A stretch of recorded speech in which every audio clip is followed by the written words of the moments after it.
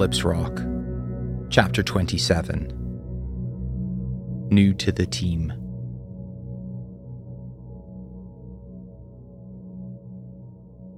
Doug sighed at his reflection in the bathroom mirror. He wiped away the dry blood from the fresh scrapes on his right cheek.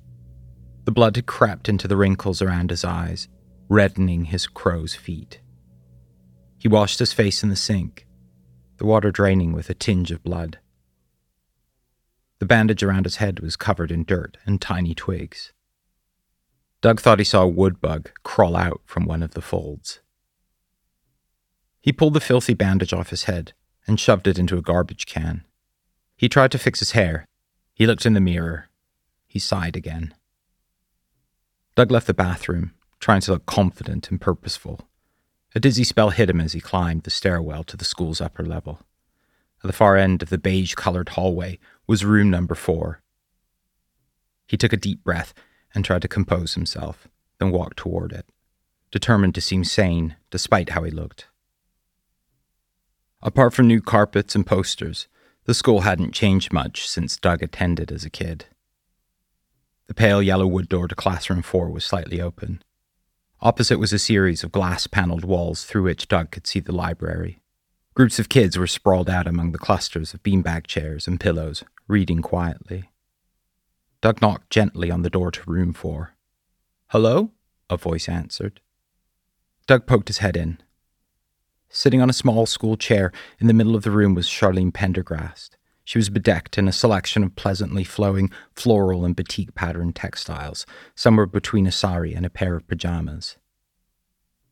Next to her, also sitting on a too-small chair, was a medium-build man, in the kind of grey suit and tie you'd expect a lawyer to wear.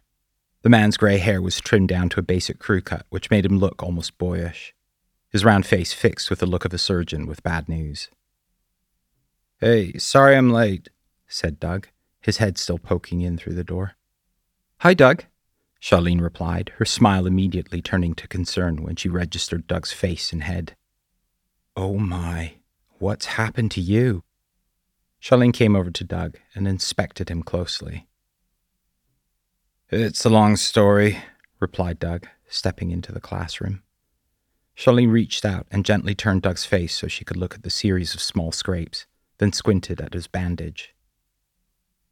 "Douglas, you look terrible." "Yeah, sorry, this morning's been messy," Doug replied. Charlene frowned. "Those scrapes are nasty. And you smell like you've been drinking shots around a campfire." "You're not far off," laughed Doug. "That booze smells Dr Hubble's secret sauce. And July's house burned down this morning. Me and Bear saw it happen. It only took a few minutes for it to go up." Charlene balked as Doug related July's arrest and the series of events that had followed it. "It's outrageous," Charlene exclaimed, shaking her head. "I mean, July always seemed to have a few funny side hustles going on, but this?" Charlene caught herself. "Doug, it sounds all so stressful. Let's do a quick catch-up after this." Charlene motioned back toward the serious-faced man who was sitting in the middle of the room, completely still.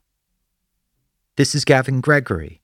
He just joined us last week as a teacher and developmental counselor. Gavin will be working across all age levels with a focus on emotional health." Charlene continued, looking over at Gavin. "And if I understood correctly, Gavin will also be doing community outreach with Dr Hubble. Isn't that right?" Gavin stood up, and Doug shook his hand. "Hello, Mr. Shasta. Charlene is correct. You'll all be seeing a lot more of me. Outside my current scholastic duties, I'm a trained community wellness advisor. Before being called out here, I was in Seattle, setting up the Innovasoul Trust's new Endless Wellness in the Community project, so it's something that I have quite a lot of experience in." Doug nodded. "I'm Sternham's phone and internet guy." Gavin turned to Charlene. "And Mr. Shasta is the father of Dora and Irene?" "That's right, the Shasta sisters." Charlene smiled at Doug. "Yeah, their mom, Siobhan, she says she's sorry she can't make it," Doug interjected. "She's an actor and it's her first TV series. There was a last-minute reshoot, so we couldn't change it." "Well, Too bad for us, but very good for her, responded Gavin, so flatly that Doug couldn't tell if it was a joke or not. Are you ready to start the meeting, Mr. Shasta? Okay. Charlene jumped right in. Let's start with the eldest, Dora. Doug and Charlene discussed his first daughter's progress, her strengths and areas that needed support. Gavin sat stony-faced and erect, his eyes fixed unsettlingly on Doug. They started discussing Irene and then got to the subject of shared parenting. Gavin just told me that he's had sessions with Dora and Irene, and he's got a few questions regarding the relationship between you and their mum, Charlene said, adjusting her posture in the little chair. What do you mean by sessions? Doug still felt dizzy. Gavin cleared his throat. Well, Mr. Shasta, I've had separate one-to-one discussions with both your daughters, and a session with them together about how you and their mother work. Hold on. Doug's throat tightened. When that happened? Gavin's face was expressionless, but Doug sensed a strange energy in the man's eyes. Yesterday, as I was saying, did you ask their mother? I sure wasn't told. Doug felt his face heating up. Gavin tensed inside his grey suit, but his face stayed fixed. From our observations, we decided we needed to run those sessions immediately, said Gavin. Yourself and Dora and Irene's mother will receive separate notifications in the mail as soon as possible. I don't want to get hung up on this, but do you even have the right to do that? Countered Doug. Charlene looked uncomfortable. Even more than after the time when Abby Softwater swallowed the grade 3 class's goldfish. We do have the right, Mr. Shasta, if we decide the matter is urgent. A hint of impatience seeped into Gavin's voice. I must be straightforward with you. I see signs of repressed trauma in both your daughters. Doug turned to Charlene. He felt a growing urge to stand up and leave. Does Sam know about this? Charlene hesitated. From what I understand, she looked over at Gavin, who was staring at Doug. Yes, I emailed Principal Meyer just before this meeting. He's been updated about everything, Gavin said. In all honesty, Mr. Shasta, I hope that you can see the gravity of this situation with your daughters, that you'll allow for the proper processes to take place with a minimum of upset all around. Doug let Gavin's statement sink in. I just sat here with Charlene, hearing how well my kids are doing. Then you're here all of a week and start to interrogate them, without telling me or their mom, or even your own boss, from what it sounds like. Doug turned to Charlene. Did you know this was happening? Doug, I know that this is upsetting to hear. She seemed as confused as Doug. But we should follow procedure. Gavin is our counselor, so we need to take his professional opinion seriously and act on it accordingly. Gavin continued staring at Doug. Mr. Shasta, as I was trying to say, we have found... We, Doug muttered. He felt like punching the man square in his smug face. We have found indicators of post-traumatic stress disorder in both your daughters, Gavin went on, almost as if he was reading an email out loud.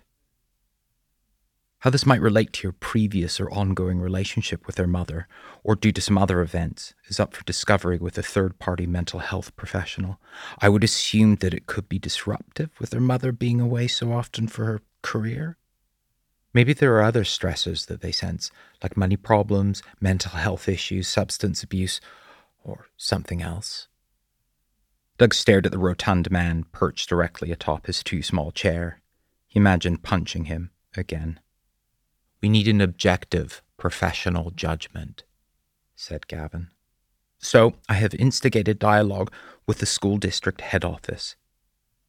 There'll be more information soon, but this will mean an appointed psychiatrist who will work to all necessary guidelines.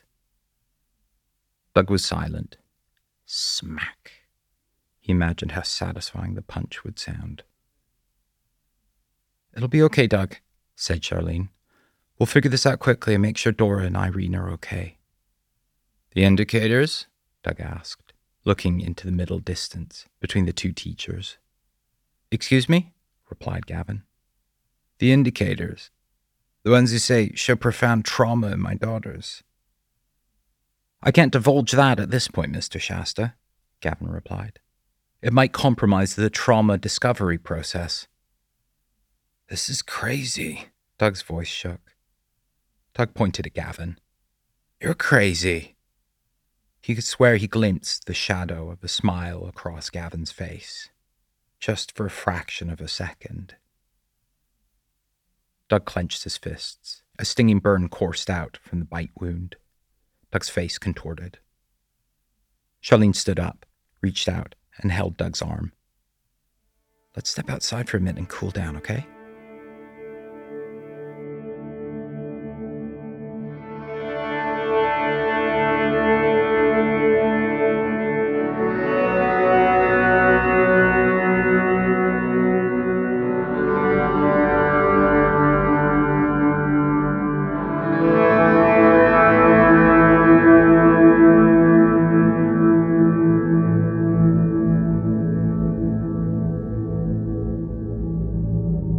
Apocalypse Rock is written and read by me, Nate Budzinski.